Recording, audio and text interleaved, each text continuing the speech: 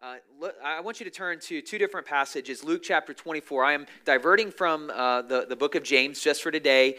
Next week, we'll get back into James. I have either just 1 or 2 weeks left in the book of James, and then we're going to start a new series in November called Detached. And then we're going to move into a series in December, end of November into December for Advent. And so today, a special message, very short, very brief, very simple message, but I think it's a very powerful word for us to hear, especially in light of our celebration today and where God is moving us forward. And so I want to look at two passages, Luke chapter 24, verse 49. This is at the very end of the Gospel of Luke. And if you know anything, Luke and Acts, if you know, Luke wrote both books. Luke wrote the Gospel of Luke. And then Acts is a continuation of the ministry during the time of the disciples, the apostles, after Jesus ascends. And so we're going to look at Luke chapter 24, then we're going to jump over to Acts chapter 1, and there's a lot of similarities because Luke is the author of both books. And so looking at Luke chapter 24, beginning in verse 49, it says, "And now I will send the Holy Spirit, just as my Father promised, but stay here." This is Jesus speaking. "Stay here in the city until the Holy Spirit comes and fills you with power from heaven." And then look at Acts chapter 1. Acts chapter 1, verses 12 through 14. Acts chapter 1, verses 12 through 14. Okay, so Jesus in Luke tells the disciples, I want you to stay where you're at. I want you to remain here in Jerusalem. And I want you to wait for the promise of the Father.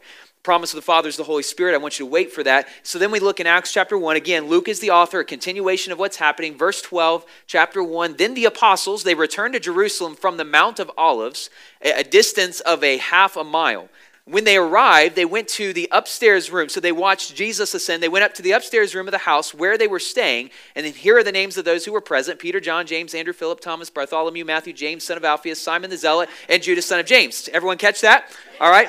All right, I want you to remember that because I'm going to ask you when service is over if you got all those names, all right? I'm just kidding, just kidding. Verse 14, look at what they all met together, and they were constantly, this is key, this is important, they were constantly united in prayer, along with Mary, the mother of Jesus, several other women, and the brothers of Jesus. Later on in Acts, we discover that there were several meeting in that upper room, several outside of just the apostles and Mary and a few others. There were several that were gathering together, about 120 that are going to be filled with the Holy Spirit on the day of Pentecost. And so I want you to keep that in mind. They are waiting for the promise of the Father, and what are they doing while they're waiting? They are praying, and they are constantly united in prayer.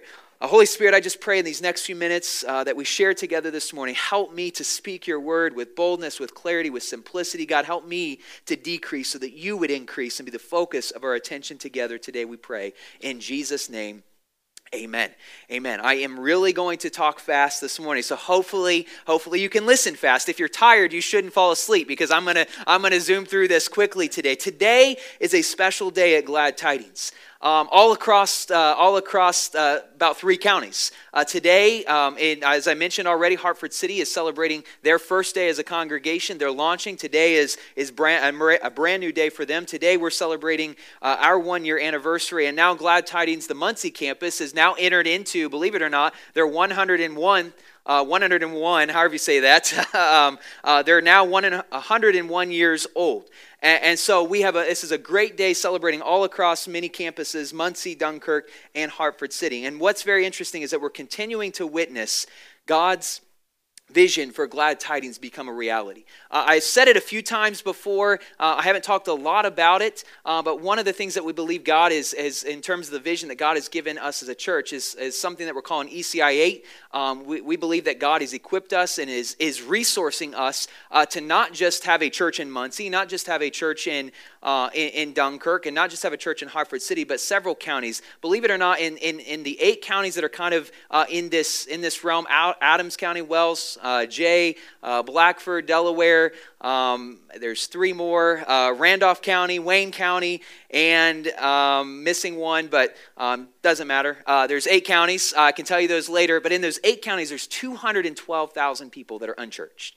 212,000 people that don't have a relationship with Jesus Christ. And I don't think we're called just to sit back and wait for Christ to return. We're supposed to be active. We're supposed to, as we've been looking at in the book of James, we are called to have a living faith, a faith that is not dead, a faith that is alive. And so one of the reasons we believe that God is not calling us just to stay put in Muncie or stay put here in Dunkirk, but we believe that God has given us this vision to continue to reach those who do not have a relationship with Jesus Christ. This vision won't be carried out by just the Muncie campus, but all campuses are going to be an integral part of that. Reaching those who don't have a relationship with Jesus Christ, sending workers into the harvest field. I'm praying and believing, yes, I would love to see additional people come here, but we also want to send people out of this church that have a calling, that feel like they're called to go maybe to another county, another place, to take the gospel eventually to the ends of the earth. And we're witnessing this expansion and multiplication of God's kingdom here on earth. Now, first birthdays are very unique.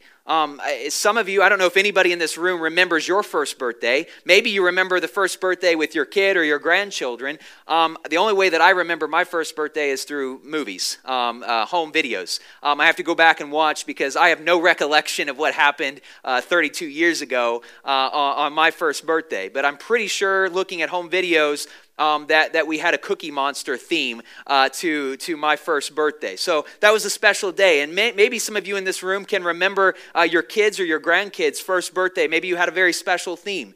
It's an exciting time, and it's an exciting celebration in light of everything that is taking place. If you think about the first year of your kid's life or your grandkid's life, there's a lot of changes that happen in that first year.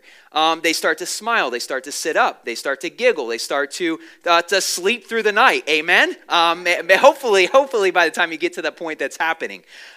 They crawl, they scoot, they begin to cruise across the room. They eat real people food, not that nasty stuff that they, I don't know, the baby food. There's some of that is just disgusting looking, doesn't smell great at all. When they start mixing like peas and grapes and all of those weird, stuff together, just doesn't sound appetizing whatsoever. Then they start eating, real people food, mashed potatoes, throw a little bit of gravy on there as well. But my favorite part of the celebration is always the cake. With not necessarily just eating the cake, but when your child's one and you stick them in the high chair, what do? You put a big, massive cake in front of them, and hopefully, they go to town on it. Now, I'm pretty sure, I don't know if it was Eden or Iris.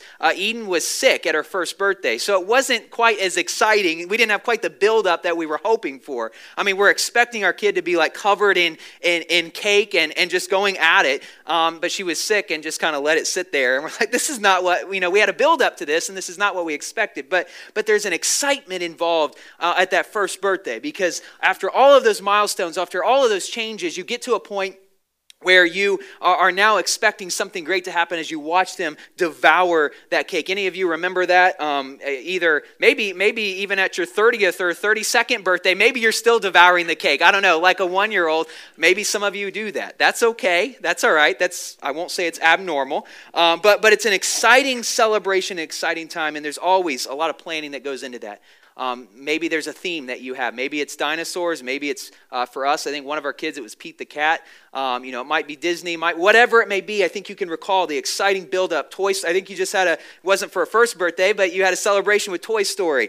And so there's always a lot of planning that is involved in that. You invite family, you open presents for them. And usually what happens, this is how it was for our kids, but they were more interested in the cardboard boxes than they were the actual present. Anybody have that same experience? So if you haven't had kids yet, my recommendation is at their 1-year birthday, just get them boxes. Don't spend all the money and get them some other gift. They don't care about the gift. All they care about is the empty box that they can play with, all right? Lots of pictures, lots of moments that are captured in that celebration. Today, we get to celebrate our first birthday as a congregation here in Dunkirk. We're going to have a cake reception. I hope nobody devours. I hope you don't stick your head in the cake, all right? But we're going to have a time where we celebrate together. We're going to have a cake reception.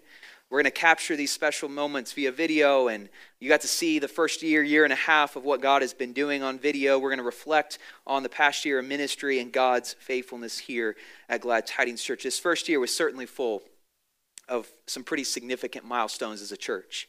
We launched our first service over a year ago with over 100 in attendance. Several gave their heart to Christ and have continued to rededicate their life to Him. You saw the picture of the child dedication We got to dedicate, Lena was one of those. We got to dedicate her in a service here together. We had our groundbreaking service with several in attendance. We got to have our first baptism on the church property. That was a very special moment. And let me tell you, one of the most, as a pastor, one of the most special moments for me was being a part of that service, being able to see both young and old give their heart to Christ and be able to then, in a public fashion, declare before us all what God is doing in their heart and in their life. Very special moment. Got to break ground. We got to turn over dirt. That was a special moment. And then we got to wait for more dirt to be turned over by bigger machines, not just shovels. Opportunities to connect with the community. Yesterday we had the Fall Festival, a beautiful time, great celebration. We've got to serve with, we've had chances to serve with the Secret Families of Jay County. A lot of opportunities to connect with people in the community. Several youth. We just started our youth events and some First Wednesday events. There's a lot of competitive people in this room, just so you know. And so that's okay. That's allowed. And we got to work on, we get to see the work on the new church building as well, in the midst of kind of a pandemic. And so some incredible milestones that have unfolded over the last year. So much has happened in 1 year. And there is so much more to look forward to in the years ahead. But I want you to hear this. I'm talking fast enough, but I want you to hear this. But this is not the time to become stagnant, comfortable, or lazy. We must consider the demeanor and attitude of the disciples just prior to the birth of the church. I want to just paint this picture for you, and I really only have like 5 or 6 minutes, so I'm going to have to really give this to you quickly this morning. But I want you to consider their demeanor, the disciples, just before the birth of the church. Before we get to Acts chapter 2, they had witnessed some of the greatest events in history. They witnessed the crucifixion of Jesus. They witnessed his resurrection, and they also, many of them, witnessed his ascension when he returned to heaven. And finally, many of them got to see Jesus even in multiple appearances after his resurrection. This was certainly a unique time for this group of Christ followers. They were instructed then, and so I want you to consider, it was a very unique time for them, but they were instructed by Jesus to wait, as we read in our text, for the promise of the Father. Luke chapter 24, I'm going to read it again. Verse 49 says, "And now I will send the Holy Spirit just as my Father promised, but stay here in the city until the Holy Spirit comes and he fills you with power from on high." I want you to take notice that the call to wait for the promise of the Father, listen to this, it was not a call to be passive until the promise came true. Nor was it a challenge to make this event happen on their own terms. Jesus wasn't saying, just go sit and do nothing. And he also wasn't saying to the disciples, I want you to try to make this event, I want you to try to make this happen on your own terms or in your own way. He said, I want you to go and I want you to wait for the promise of the Father. But waiting implied doing. And what were they supposed to do? They were supposed to be praying and waiting for the promise of the Father to become a reality. So instead of just sitting back and waiting for things to unfold, they were in one accord praying, waiting for the promise of the Father. We read in Acts chapter 1, verse 14, they all met together. They were constantly united in prayer, along with Mary, the mother of Jesus, several other women, and the brothers of Jesus. And we read later on in Acts chapter 2, one of the things that the apostles devoted themselves to, not only to the preaching of the word, not only to the fellowship, but they also devoted themselves to what? To prayer. Prayer was a key part of the growth, the birth, the growth, and the continual growth of the church of Jesus Christ. The Holy Spirit would then come, fill these believers, and the church would begin to grow and multiply at rapid rates. I want you to hear this. We're now a year old, and we have much to be thankful for and to celebrate. But now is not the time to settle in and get comfortable, but instead we must take on, I want you to hear this, the posture of the disciples who waited for the promise of the Father and saw incredible growth and movement of the gospel. So what is this posture? I just want to share 3 things with you. If you want to know more beyond this, you can talk to me later, but I want to give this to you quickly. If you're a note taker, you're going to want to jot these down pretty quickly this morning. Number 1, what's the posture of a disciple who waits for the promise of the Father? Number 1, this is very simple. We must be a congregation that makes prayer a priority. Prayer was the catalyst that turned the first century upside down. If you read through the book of Acts, you will see that people were praying, and as a result, they received the Holy Spirit. Miracles were accomplished. People were healed. Entire communities were transformed. Lives were changed and transformed, not because somebody had some special gift or unique ability to preach a sermon. Yes, there were some powerful preachers. Yes, there was some great orators in the day, but it was not their preaching ability that brought about change and transformation. It was a group of people. They were constantly united in prayer, and as a result of that, change began to happen, not just in individual lives, but entire communities. The church church at Philippi started, small group of ladies. They started meeting together. If you read in Acts, you will see you have a jailer that is converted. And again, Paul and Silas, they were in prison. What were they doing? They were singing and praying to the Lord. And so change began to happen as a result of God's people praying. There's a statement, a guy by the name of Scott says this: something happens, I've said this before, and it's not, I think it makes sense to us here. Something happens when we pray that doesn't happen when we don't pray. We serve a God who does some incredible things. When we pray, it doesn't always make sense. We're not sure how things kind of come together, but something happens when we pray that doesn't happen when God's people are not praying. Prayer was more than just an event that took place occasionally or an activity that was added on to the end of the day. It was an ongoing communion with the Creator, with the purpose of knowing Him better and accomplishing His purposes. So I want to challenge us as a congregation this morning. Let's make a commitment to become people who pray without ceasing, to see God's vision become a reality, and to witness the salvation of the 1,400, 13,000, or for the impossible to be done. It begins with God's people praying. We have to be people who are united in prayer. And I just don't want to say this and then move on and move on to something else next week. I want us to make sure that we are committing ourselves, not just as individuals, but as a congregation, knowing that something powerful happens when God's people are united in prayer. We see it in Acts. The world is turned upside down. Communities are changed because God's people were praying, seeking His will, seeking to do the will of the Father. I want us to be known as a church that prays constantly. Number two, we must be a congregation, I want you to hear this, that relies on the power of the Holy Spirit. The first disciples in the early church depended heavily upon the power of the Holy Spirit at work in their lives. They didn't depend just upon their own gifts, their own strengths. They relied upon the Holy Spirit working in them and through them to bring about change. As they were praying, they were also praying and depending on the power of the Holy Spirit to work. The first disciples in the early church, they depended upon that heavily. We see in Acts chapter 1, verse 8, in order for them, Jesus says, I want you to wait for the promise of the Father. And He says, you will be witnesses when you receive power from on high, and you're going to be my witnesses where? In Jerusalem, Judea, Samaria, to the uttermost parts of the earth. They depended on the power of the Holy Spirit to communicate the word of God boldly. They depended on the Holy Spirit to keep their focus on things that were eternal rather than things that were temporary. If you read in Acts chapter 7, Stephen is being martyred, and it says a man who is full of the Holy Spirit, and he is getting ready to breathe his last, but he's able to focus on that which is eternal rather than focusing on the pain and the suffering he's experiencing in the present. Why? Because his dependence was on the Holy Spirit, not in his own strength, not in his own gifts. We see in Acts chapter 8 that they depended upon the Holy Spirit to know where God was leading them and directing them. Philip knew where to go because he was listening to the guiding and the leading of the Holy Spirit in his life. And then we see that they depended on the Holy Spirit to commission them and send them out. Acts chapter 13, Paul and Barnabas, they lay hands upon them, they pray over them, and it says in Acts chapter 13, verse 4, that the Holy Spirit commissioned them or send them out to go and to take the gospel to the ends of the earth. In our individualistic kind of Americanized context, we have this tendency to rely more on our own gifts and our own strength and our own efforts and less on the power of the Holy Spirit. And I'm not denying anybody. I pray and hope that all of us in this room, we all have gifts that God's given us. We all have abilities and strengths that we are to use, but we cannot depend solely upon those and neglect the power of the Holy Spirit at work in us. If we're going to see change, if we're going to see transformation, if we're going to see 1,400, 13,000, 212,000 come to know Christ, we have to be people who are united in prayer and people who are depending upon the power of the Holy Spirit. Guess what? Because from a human perspective, to reach that many people, to see that kind of change, from a human perspective, it's impossible.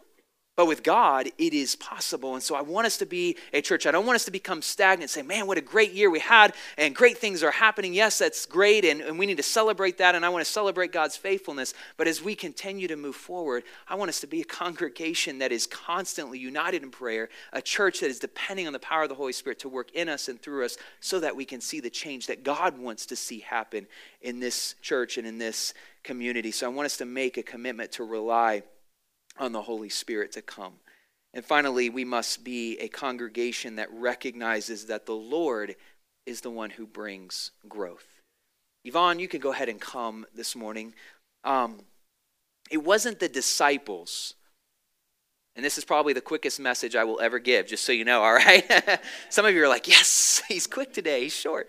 It wasn't the disciples, I want you to hear this, it wasn't the disciples that added to the fellowship.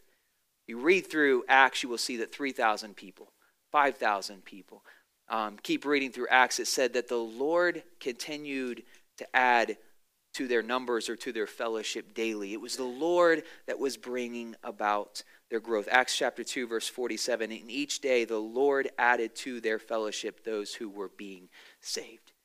Sometimes it's very easy to get clouded and confused and think, it's my responsibility to cause the growth. It's my responsibility to cause the change in somebody's life. Maybe you're here today. Maybe you know somebody. Maybe it's a son, a daughter. Maybe it's a relative. Maybe it's a friend. Maybe it's a neighbor that isn't serving Christ right now. And I've been in this position before, and you want to do everything you can to cause the change in that person's life.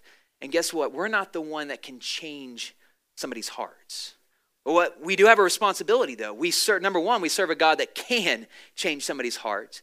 And number two, we're called to pray on their behalf. We're called to intercede on their behalf. We're called to depend on the Holy Spirit to work in their life, to bring them to a place where they recognize their need of God. We are called we're not the ones that add or cause the growth. Instead, we do have a responsibility. Number one, we're supposed to plant seeds. And number two, we're supposed to water those seeds that have already been planted. And so when you have conversations with people that don't know Christ, one of the things that you may be doing is you may be planting a seed that then maybe somebody else will come along and speak into that person's life, and that seed will begin to get watered. And as the Holy Spirit is working in their life, as we depend on him, as we pray, as we seek God's direction, the Holy Spirit can do some pretty amazing things. The church, the people of God, we are his instruments by which God's message of hope is proclaimed, and we must be faithful servants who recognize our responsibility to do what? To plant seeds, to water seeds, and then, listen to this, to trust God to bring about the growth. Sometimes even as a pastor, that can be hard, that can be challenging. I can try to think of ways, maybe I need to do this better, maybe I need to talk longer or shorter, maybe, I need to change this strategy here, I need to do this here, and strategies and plans are important and good, but we have to, at the end of the day, we have to trust God to bring about the growth. Trust God to bring about the change in somebody's heart. We are called to be faithful to what God has called us to. He's called us to be people who pray. He's called us to be people who know that we are on mission every single day. We are called to share the hope of the gospel. Would you stand with me this morning? Just close your eyes for just a minute. I told the kids and the teachers that I would be done at 11:30. That's why I was shooting for that, and they're probably now trying to corral them all again. Just close your eyes for just a moment. Just want to close a few words.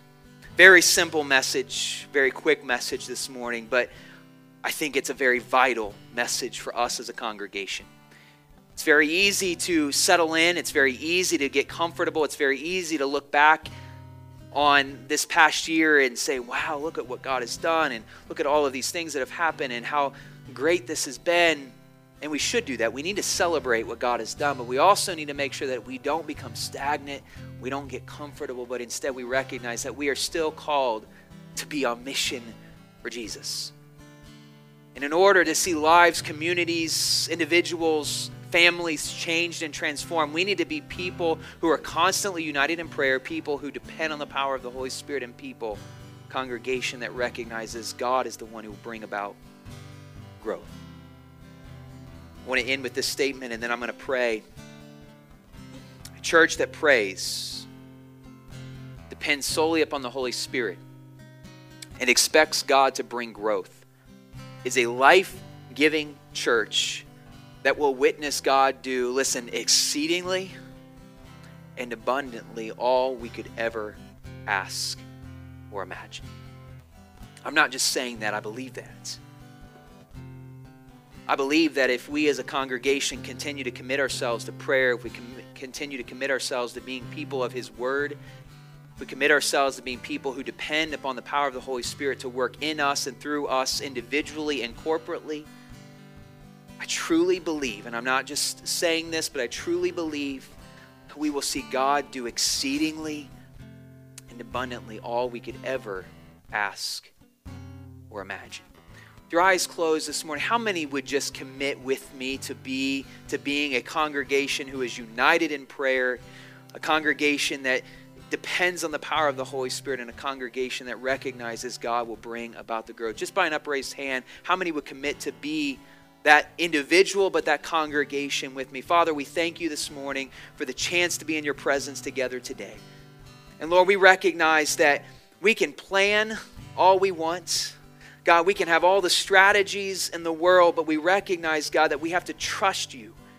We have to trust you, depend on you to work and move in people's hearts and lives. God, we have to depend on the power of the Holy Spirit at work in people's lives and know, God, that sometimes you are working and moving in ways that we can't even see, ways that we can't even imagine. Lord, I pray as a congregation that you would help us to be people of prayer, people who depend on your Holy Spirit to work and move in us, people who recognize that we're called to water, we're called to plant seeds, but God, you are the one that's going to bring about growth in our life. Help us, God, to not become stagnant. Help us not to become comfortable. Help us not to become lazy. Yes, we want to celebrate your goodness and your faithfulness and what you've done, but God, as we move forward, we want to be the church that you've called us to be, because we want to see, Lord, this community, this county, we want to see lives changed and transformed for the sake of the kingdom, God. So, Lord, help us to be the people that you've called us to be. Would you just sing this song?